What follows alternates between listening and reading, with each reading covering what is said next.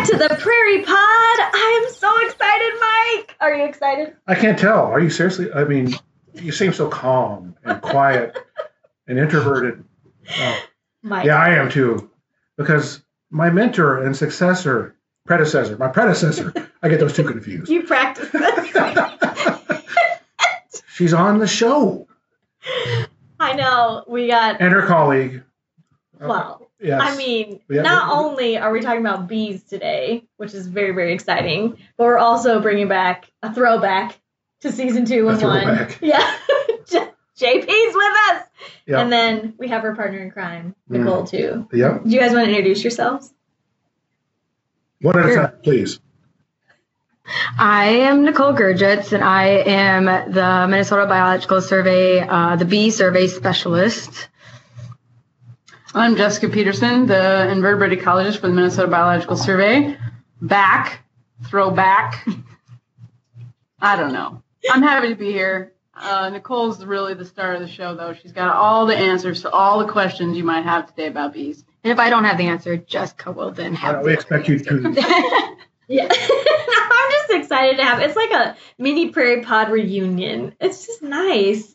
It is very I'm very excited about it. Okay, so before we even start jumping in to talk about bees and all the incredible things that they're doing, because they're always busy out there. Busy as a bee, one might say. Okay. I know. I did it. I did it.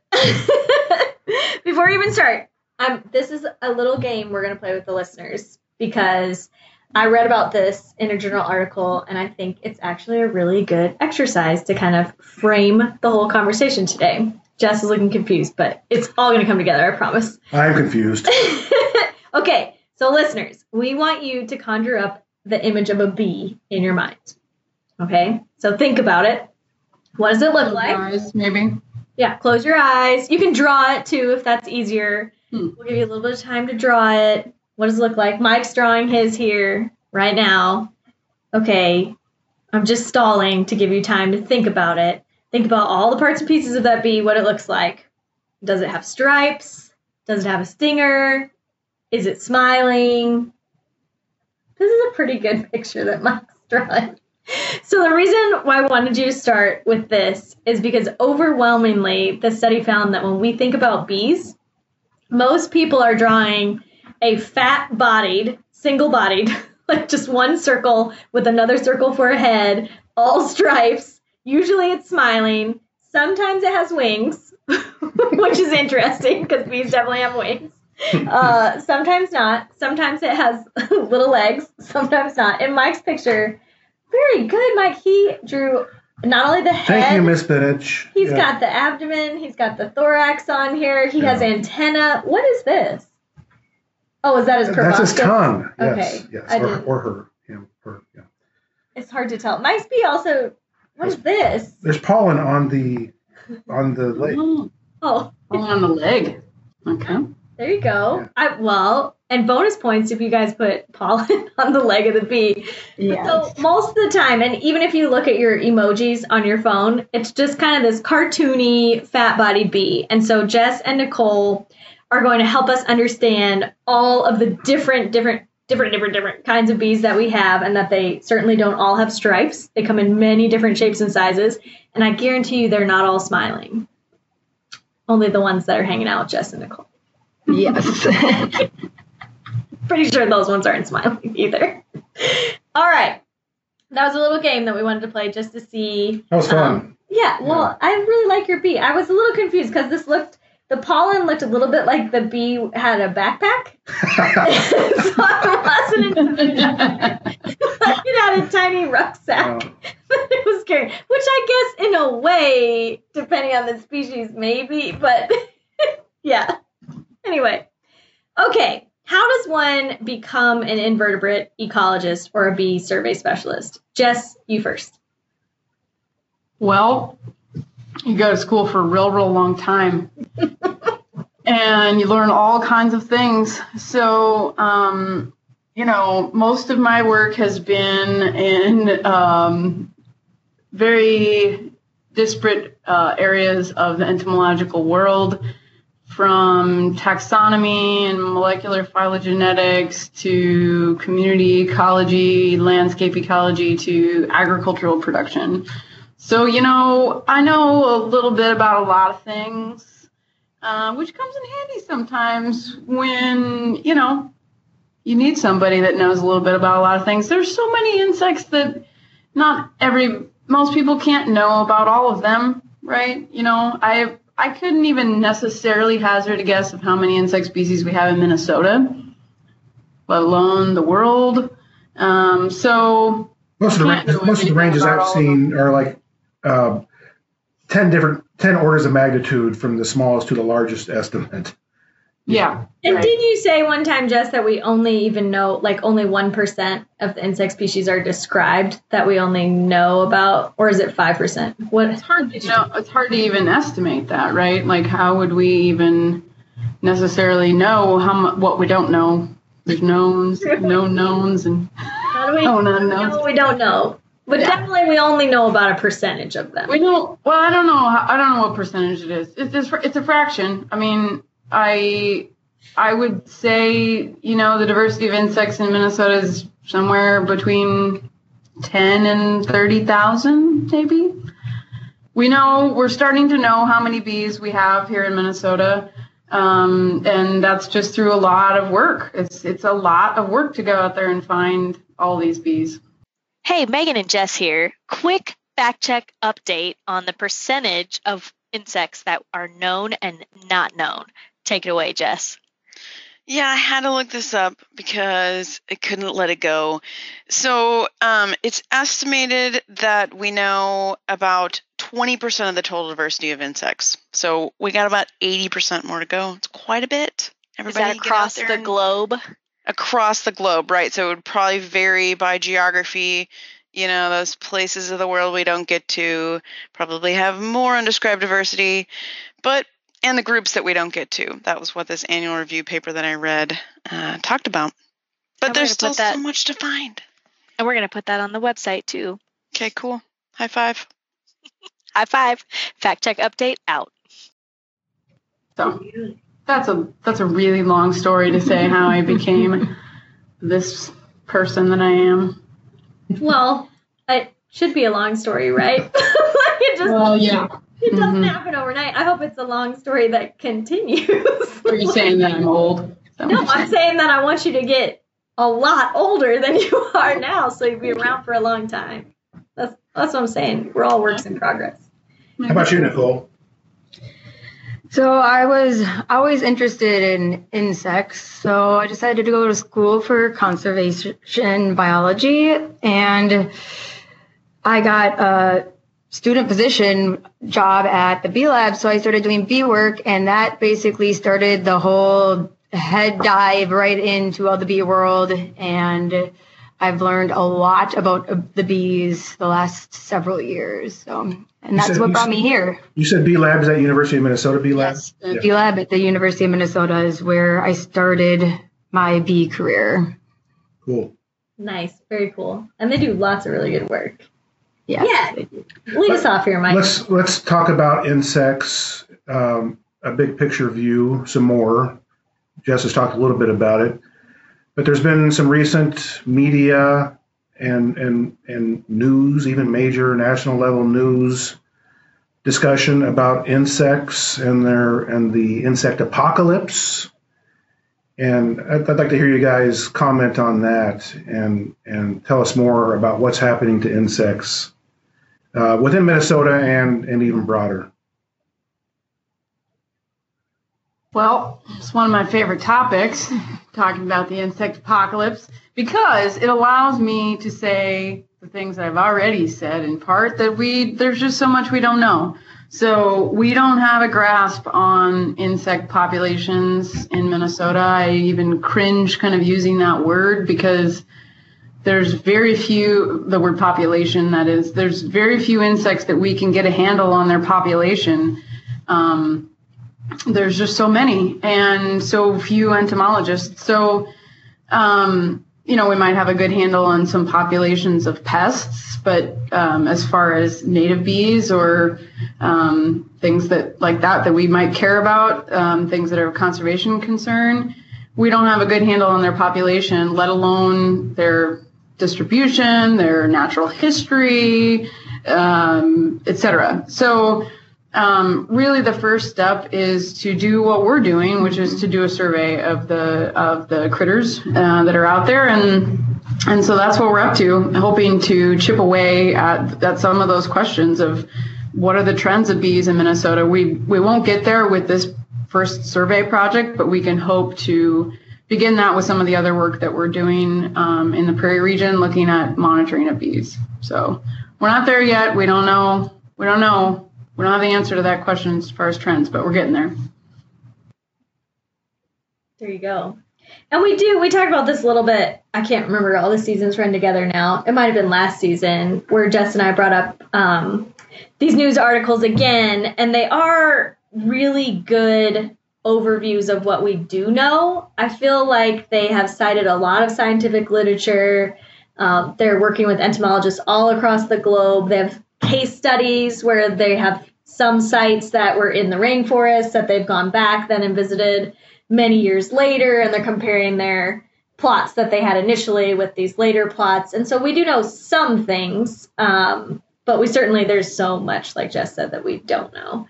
So I encourage people to read that one, The Insect Apocalypse is Here. It's actually an easy read for being an article that cites a lot of hard science. Like, I feel like it's not, what is it, like 5 pages or something? It's not that long. I didn't mention the specific articles. Sorry. I did, and we'll put them back up on our website too. Okay. But the other one is Plummeting Insect Numbers Threaten Collapse of Nature by The Guardian. And kind of both of these articles, while they have very, eye-catching titles, they actually have good content within them, and it's debatable whether or not we should go to that apocalyptic state. There's definitely things to be concerned about, but I don't know, like Jess said, if we can say we're in an apocalypse.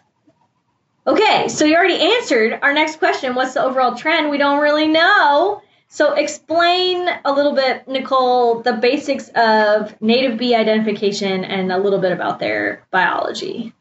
Mm-hmm.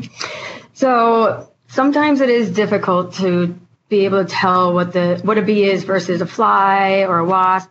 You look at a flower, there are tons of insects on that flower. So to pick out that one bee when sometimes it's very, very tiny can be difficult. So the first thing you would look for would be it would have 2 pairs of wings. So all bees have 4 wings total. Hang on, let me look at Mike's picture. I'm just looking at my drawing. Okay, wings. So Mike's bee has no wings. No wings. Maybe he ran out of time. It only had 1 wing. I just drew 2 on it. Okay. The other thing that I think Mike did get correct in his picture, though, is that almost all bees have pollen collecting hair, so they should have some hairiness to them. Could be on their leg, could be on their belly, but they are generally more hairy, unlike wasps that don't have hair. So those 2 key things kind of help pick out the bees that are on that flower. And so adult bees emerge sometime in the spring or summer, depending on the species. And the female, well, I guess I should start with about 90% of our bees are basically solitary bees. So they live on their own. It's just the female constructing a nest and collecting pollen, which she's collecting the pollen to put it in a little pollen ball to feed her little egg that she puts in her little cell. And then she just continues that, and that's what makes her nest. So it's just a bunch of little pollen balls with a little egg on it. And then she, just lays all the eggs. And then eventually the adults will die during the summer or the winter, during the first hard freeze, I guess. But those little eggs, that's what the larvae sit in underground typically. So about 70% of our bees nest in the ground, and the rest are stem nesters. So you can find some bees creating nests in stems.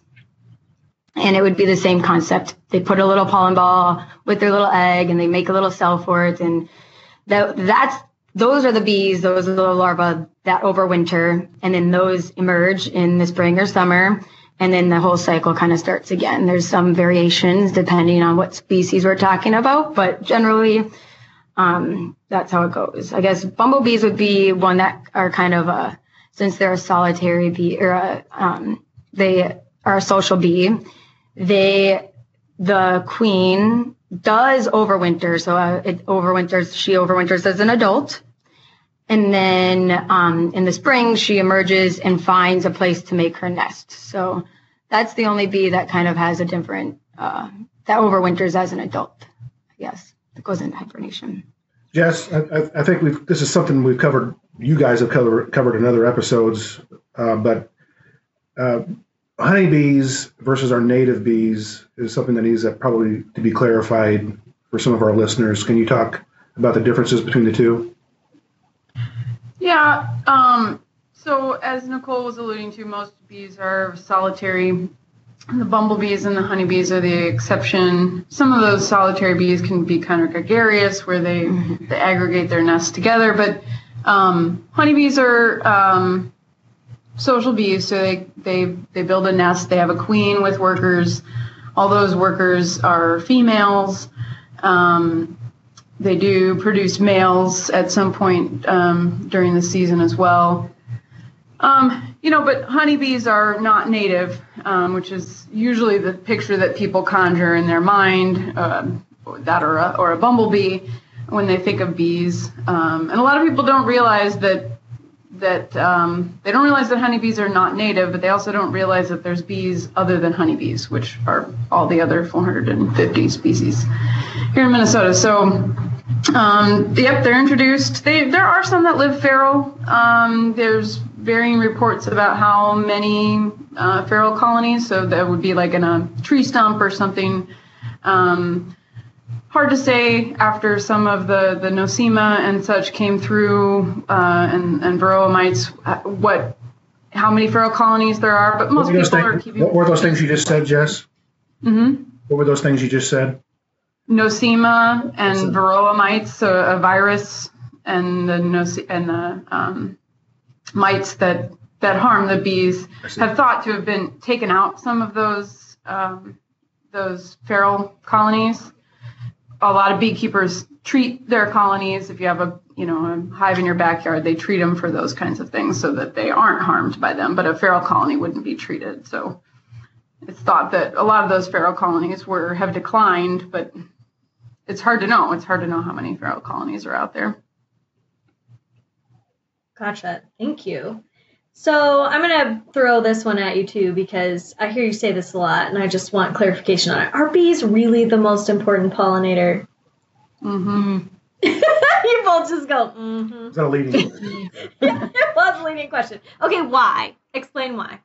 Well, like I mentioned before about those pollen collecting hairs, well, they have these special tools that they have come up with to collect this pollen that is so important for them to be able to collect mass amounts of, because they have lots of little eggs that they're feeding too. So they have a way to collect a lot of pollen, which a lot of other insects, if it's on a flower, it may collect pollen, but it's kind of mostly by accident. It just happens to stick to it. But the pollen collecting hair is what bees have that make them such important pollinators.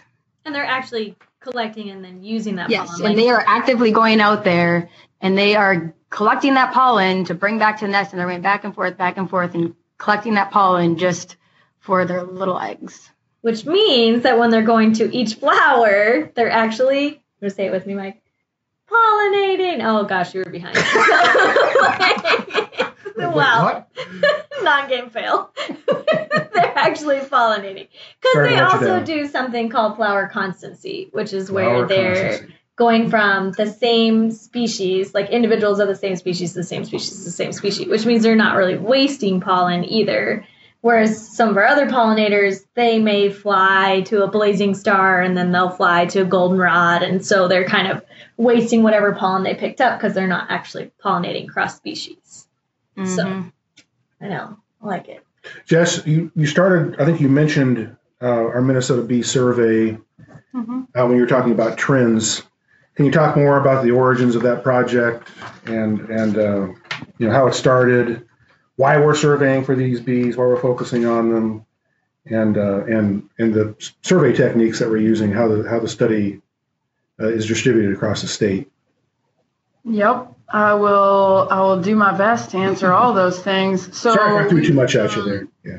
We've so far received funding from the Environment Natural Resources Trust Fund, the LCCMR, to survey the bees in Minnesota, and it started in earnest in 2014 with some kind of preliminary survey methodology piloting before that, and started in the prairie region, so going kind of county by county to prairies and surveying bees. And the goal really was primarily to get a state list of species and start to understand a little bit about their distribution. So, going county by county, primarily we're using bowl traps. So those are just little cups filled with soapy water that are set out for 24-hour periods, 5 to 7 times throughout the season from April to October. And we also supplement those that sampling method with some hand netting here and there as well to get more coverage and to pick up some of the species that we're missing with the bowl traps. The bowl traps are painted blue, UV blue, UV yellow, and white that have been shown through research to attract different species, different groups of bees. And I can't remember any of your other questions, Mike. Well, I have a question before Mike fills in all the other questions. They had like 20 questions at once. It was. Do different species, are they more attracted to the different types of UV paint that you're putting on there? Yep. So in certain colored bowls will attract certain species, and not all bee species are really attracted to bowls. So that's why we also do that hand netting that Jessica mentioned. Try to capture everything that's there. It's pretty difficult to capture all those little critters. That one time you're there for a few hours, but trying. Yeah. And then, okay, I'm just thinking about how that works. And you sort of have to do it that way because some of the species are so small. In order to be able to identify them, you would really need them up close, I'm assuming. Yes. Okay. Yeah, to be able to identify these two species, you really have to have a microscope. So we have to try to capture all the things that we find, which are some of them are pretty good hiders. It's difficult to find them sometimes around. They're either flying around way too fast so you can barely see them, or they look like an ant or something that you just don't notice right away when you look at the flower. There's definitely skill involved in this because I remember I helped y'all out last year with some of the Rusty Patch surveying, and I was just like, okay, clearly I do not have the certain set of skills that is needed to capture bees. I was terrible with the net, and you guys were both just like, when you watch somebody who's a master at something do something, they just make it look so easy, and then you take the net from them, and it's like you're the clumsiest person on the planet. And they've already got like 20 bees, and they're like, oh, it's easy. Here they all are. I'm like, I'm still working on one. So I definitely have a lot of admiration for the skills that you guys have in this. Okay, so some of the questions that Mike asked, why survey for bees? So Jessica kind of mentioned before about the goal of this project is to create a state species list, because before this project started, we didn't really know what bees were found here. And to be able to figure out what habitats we are finding certain bees in, or to come up with some kind of pollinator conservation, we need to be able to know what's here first. So the goal is to just kind of rough kind of fast pass through, so at least we have a pretty good idea of what bees are found and kind of within the state, where within the state they are found. Oh, okay. We're heading to the forest next, so Yes. we're pretty excited about that. Yeah, so we have surveyed the southern part of Minnesota, central, northwestern, and so like Jess said, the northeast, the forested region is the next step in the survey to complete the statewide survey. Gotcha. And then that'll give you kind of your first look. How many species are we talking about now? What are we up to in the survey? Did you say this already? I don't think you did. No, I've intentionally avoided that, Mike. But since you bring it up, We're gonna pull it on you. So part of the first step that I didn't really mention, but is an incredibly important step, is actually going to historical collections like we have here at the University of Minnesota, a wonderful world-renowned collection with over 4 million species now, or specimens. Big plug for the University of Minnesota Insect Collection. So it's going to those collections where their folks have accessioned Minnesota collected bees and recording the diversity there. That's really the first step. And so we also did that through the Minnesota Biological Survey. And there were about 450 species on that list. From our collection efforts, we have about 200 of those 450 species. We've added 3 species to the state list or thereabouts. So I'm pretty excited about that. But the 200 that we've collected through our Minnesota Biological Surveys are really an indication of a couple of things. And people automatically assume that it's because all of those other 250 have declined. I mean, that's certainly a possibility. I would suggest that it's also just really hard to get everything. So many species are probably rare anyway, from the onset. And so detecting them through this kind of broad brush survey is going to be really hard to do. And as we've already mentioned, if we rely on those bull traps primarily, which is a really easy way to collect a lot of bees, they're also going to be missing a subset of the species. So we know from some statistical work that with our current methods that we're using, we might collect about 300. So we're still even missing about 150. So we're getting there, and we're excited to go into the forest and see what's up there. There's not been a lot of work on bees done in the forest, and so we're interested to see what we can find. So this brings me to my next question, which you may not have the answer to yet, but we know that in the prairie landscape, it's not just prairie. There's lots of other things going on too, wetlands, savannas, those types of things. Are you seeing differences across habitats, or is it too soon to try to quantify that because you're just now moving to really the more predominantly forested parts of the state? Yeah, I think it's pretty early to tell, and the study wasn't really set up, wasn't designed to answer those kinds of questions. I think we'll be able to know a little bit after we finish the survey, if there are groups that are specifically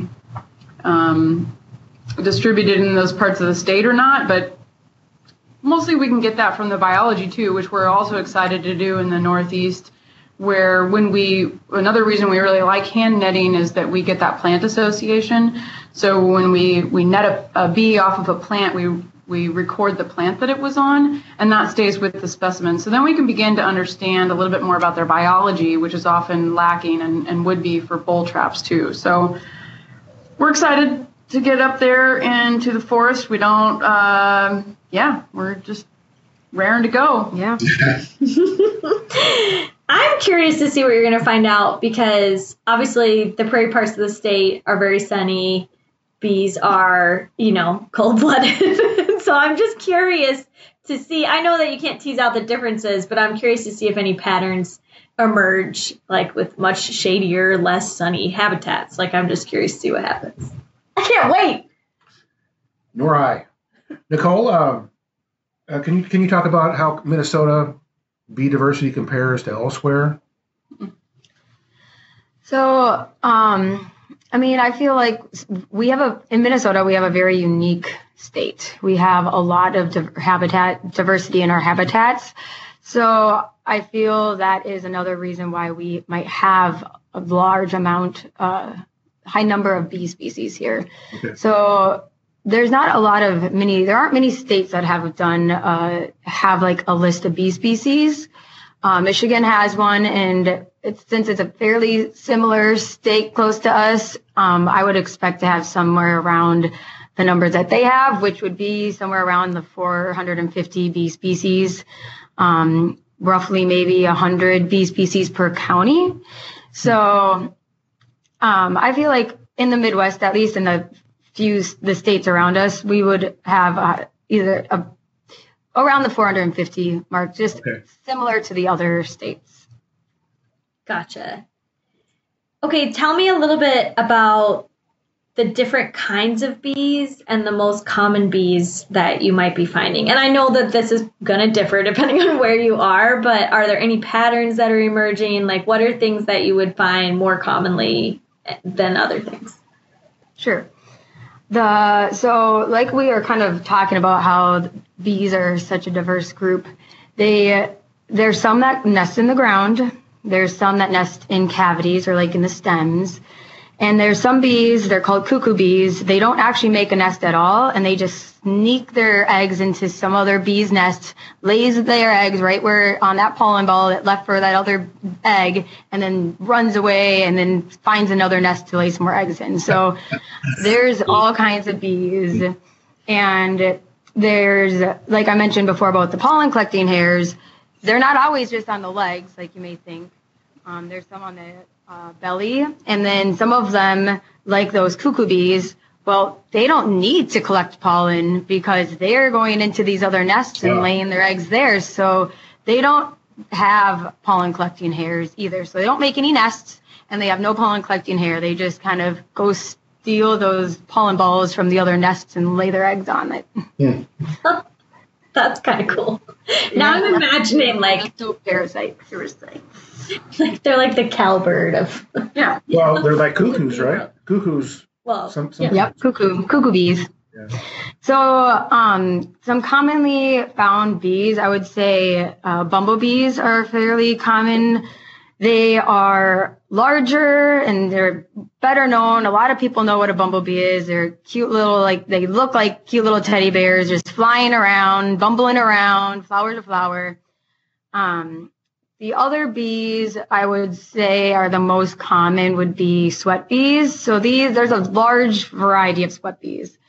Some of them are like medium sized and they're green, or there are some tiny, tiny little ones, which you might be kind of you might have known because they're called sweat bees because they like to land on you and lick up your sweat. So sometimes as you're playing outside, or like I've had when I was little, I would, under my shorts, like I got a little bee sting. I didn't even know it was a bee because they're so tiny. They don't really look like a bee, but they like to land on you and lick up your sweat. And so if they don't typically sting you, but sometimes if you squish them, they're going to sting you. So it doesn't hurt like a wasp sting or anything. Like sometimes you barely really know what it is. But I would say those are probably the two most common bees that we kind of see. What's the USGS bee expert that has all the photos? Sam Droege. Sam Droege. So I was looking at his photos and picked what I thought was one of the coolest looking bees, and it turned out to be the common sweat bee. Mm. And I thought that was really, it's just this really bright green, cool looking little bee. I have a lot of questions really cool for you now. What do you mean you picked it? For what? For like your wall art? I made it my screen background. Oh, okay. That's what I was like. What did you pick it for? A presentation? No. He does take pretty amazing pictures. I have to ask Jess this question because this is a question that we get a lot in the office from landowners, and so I'm asking it to you. Do honeybees compete with native bees? So we hear this a lot, because there's 2% of the prairie that's left. We have limited floral resources on the landscape. This is something people are concerned about, and I just want to know, how concerned should they be? Yep. As usual, I'm going to toe the line and say we don't know a lot. There are certainly some suggestions that honeybees could compete from the literature, and I've tried to keep up on this subject because I also get this question a lot.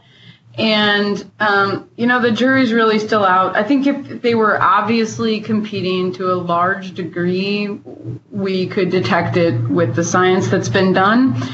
My sense of reading the science is that it's not a huge problem. Now, that being said, we can't go putting giant amounts of honeybee hives out on our native prairies, right? That would not be good. But the level at which people are keeping honeybees in the landscape in Minnesota doesn't strike me as problematic. And I think it's probably, I know I set you up for that, but it's good to get that context and to try to help understand what we know and what we don't know. I think I like how Marla Spivak answered it. I was listening to one of her talks, and she basically said, let's stop putting bees against each other, and let's start just planting more flowers, getting more resources out there, which I think is a good take-home message. In the interim, while we don't know, there's certain thresholds of things that we wouldn't want to do because we certainly know they would be harmful, but still, let's just do what's in our control and plant more flowers. Native flowers. Yes, of course. Of course. Well, I know. Just saying. Diversity, native flowers, grasses, all the things. All the things. And don't clean up your yard. Mm-hmm. You'd be very proud of me, Jess. I just planted a bee lawn. So, nice. Of all native species. So, my neighbors are going to love it. I cannot wait. It's going to be great. I looked at all of the prairie plants that were less than 2 feet in height, and I just put my whole hillside out as wildflowers. I think it's going to be magical. And I even made a honeybee-focused one on the top part of my yard where it's all non-native clovers. I know, can I even say that? Ecology. But I felt like I wanted to create space for everybody who's using my yard. It's a yard, after all. Well done. Jess, is there any way you can tell us what you think the future holds for bees in Minnesota? Well, as any good politician, I'm going to flip this question to say something I've been thinking about, and that I think the way in which I like to think about assessing that question, what the future holds, is by thinking about the specialist bees. So one of the things that we haven't touched terribly on is that some bees go to a lot of different plants. Other bees, and these are the ones that are the coolest, they go to a very specific plant, maybe a genus or even a species. So the example I like to give are these Macropus bees that are oil-collecting bees on Lysimachia, as the common name, loosestrife. Mm-hmm. Good job. Native loosestrifes, we should. Native loosestrife, not that purple one. And so it's those specialists that from a conservation standpoint, we might think about being those that would wink out the quickest. If the resources aren't there, the likelihood of them evolving to choose some other resource is low. Sure. And so those are the ones that I would think we might be interested in looking at from a survey standpoint as well as a conservation standpoint, and thinking about what the future holds for bees. So that's where I would put my efforts.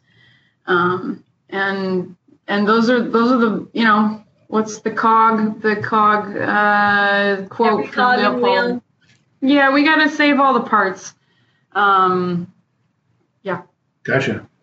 Intelligent tinkering. Here we go. Yep. That's Throwback Season 1. Proud of you. Okay, lift us up here before we jump to our next section, Nicole. Tell us a little bit, what are some things that we can do to help? I would say the one huge thing you can do is just to plant a variety of native plants. And have a variety of bloom times. So something that have something blooming from April through October, because some bees are emerge only early, so they're only out in April and May. But then there's some bees that are out still through October, so it's important to be able to have flowers for all of those bees coming out throughout the whole season. I would say to leave things natural, like undisturbed areas in your lawn or in your yard, some exposed soils, and if you want to clean up your gardens, make sure you still leave some stems cut up high, about 12 inches or so, so the critters still can use all of that area for nesting. And then the biggest thing is to just get involved. You can just take some time out of your day, stare at a flower, and see how many insects come to that. There's just so many insects that come to a flower. It's unbelievable unless you spend the time and really see what's there. And there's some resources like iNaturalist or Bumblebee Watch that if you're really interested and have photos, you can always submit them to those websites, and you could get some answers about maybe what you are finding. So it's just fun to get involved. I like that stare at a flower advice. I do too. It's a great thing to do as a family too. I've never seen kids more calm than when they're observing a flower. Like there's something, it just sort of stills them. So this is a great way to have a calm moment, especially your little kids. Let's science! To the literature! Science! Okay, I'm really excited because we made our participants do all the work today. So they supplied all the papers that we're going to highlight for this section. And so that's really nice because we'll just let you guys take it away. Jess, you go first. Well, this paper that I chose somewhat goes with the theme of what we've been talking about. So it's the title is Historical Changes in Northeastern U.S. Bee Pollinators Related to Shared Ecological Traits. And so it highlights a couple of things that I've already talked about. It highlights the importance of museums because they're this window into the past. So they went into museums and looked at records of bees from the northeastern United States, over 30,000 records. And they were able to do that over 140 years because that's, there were specimens in the collection that were that old. And so they found that through that time, really very few species were found to be declining. So of the 187 species that they analyzed, only 3 declined steeply. And most of those were Bombus. And they also found that some species were increasing in abundance. The main takeaway for me was that the community composition shifted. And so that's an indication to me that although a lot of times folks think about things in terms of a population standpoint, it's perhaps the community that we need to be considering. So communities shifted over time, so some species became more abundant, some species became less abundant.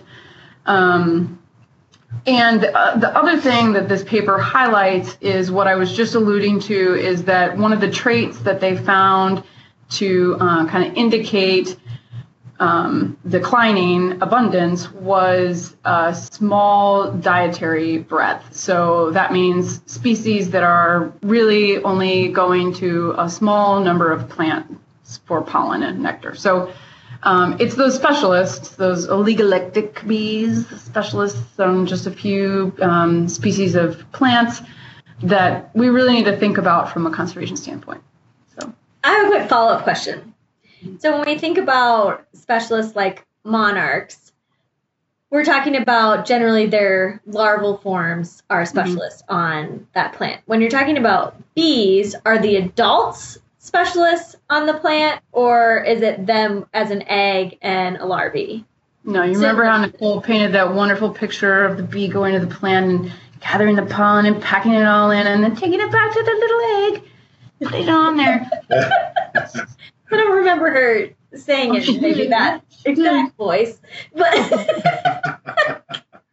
So it's the larvae. When we think about hosts, what species are host plants? It's for the larvae. It's all for the babies. Nice. Got it. Okay, Nicole, you want to talk about your pick? Yeah, so my pick is a book from Heather Holm. It's called Bees, an Identification and Native Plant Forage Guide. I just love this book. My most favorite part of it are the pictures. So if you are a person that likes to see up close things, little things such as bees, this would be a great book to pick up and look at. Heather takes amazing photos, and it's packed full of all those photos.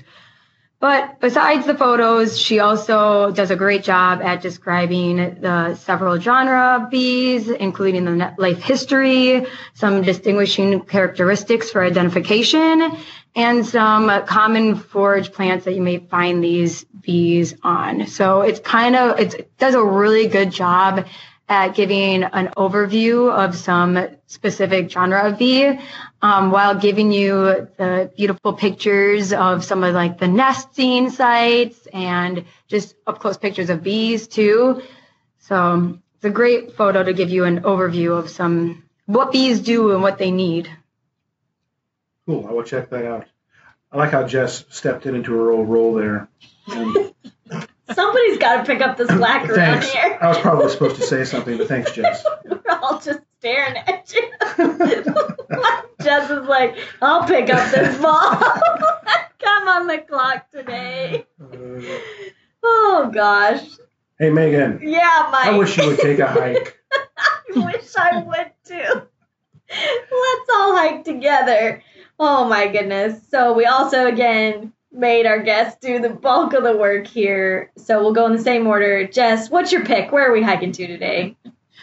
Well, Mike and Nicole might find this slightly ironic because of my incessant complaining about this place over the past summer. I was kind of surprised, yeah. Statements like, I'm never going back there in my life.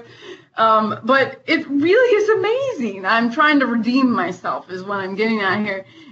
Because it's beautiful. It's a really absolutely beautiful place. Mountain Prairie, SNA, in southeast Minnesota.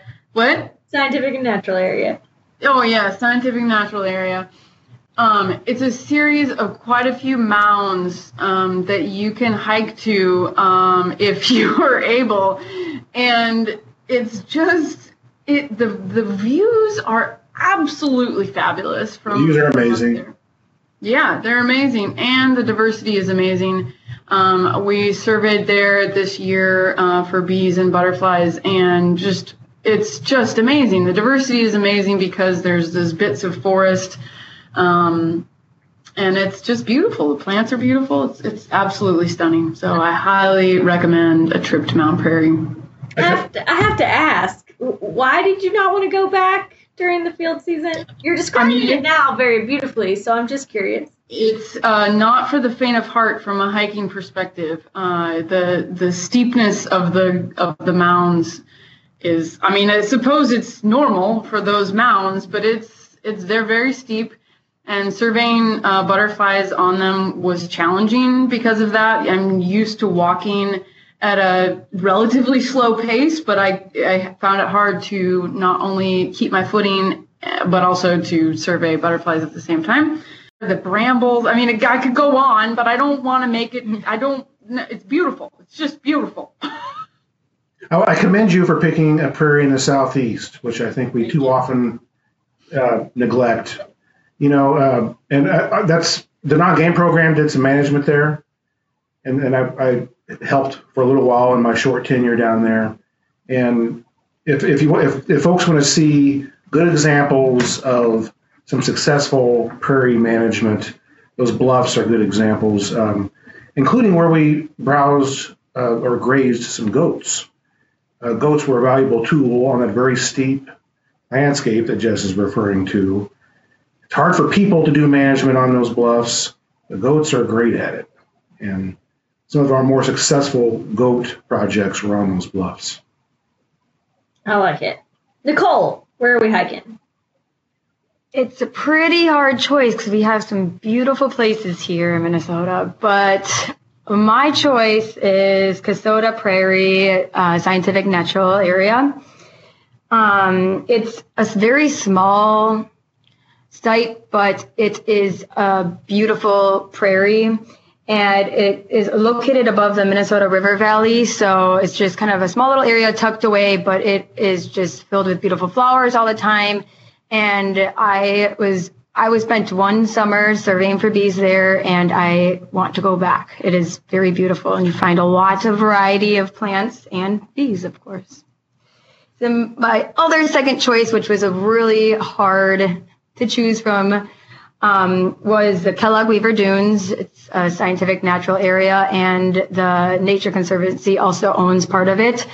It is also over in the southeast, where Mike loves the prairies over there. Yeah. And it has just really unique landscape. It's very sandy, and it has some just unique plants and bees there as well.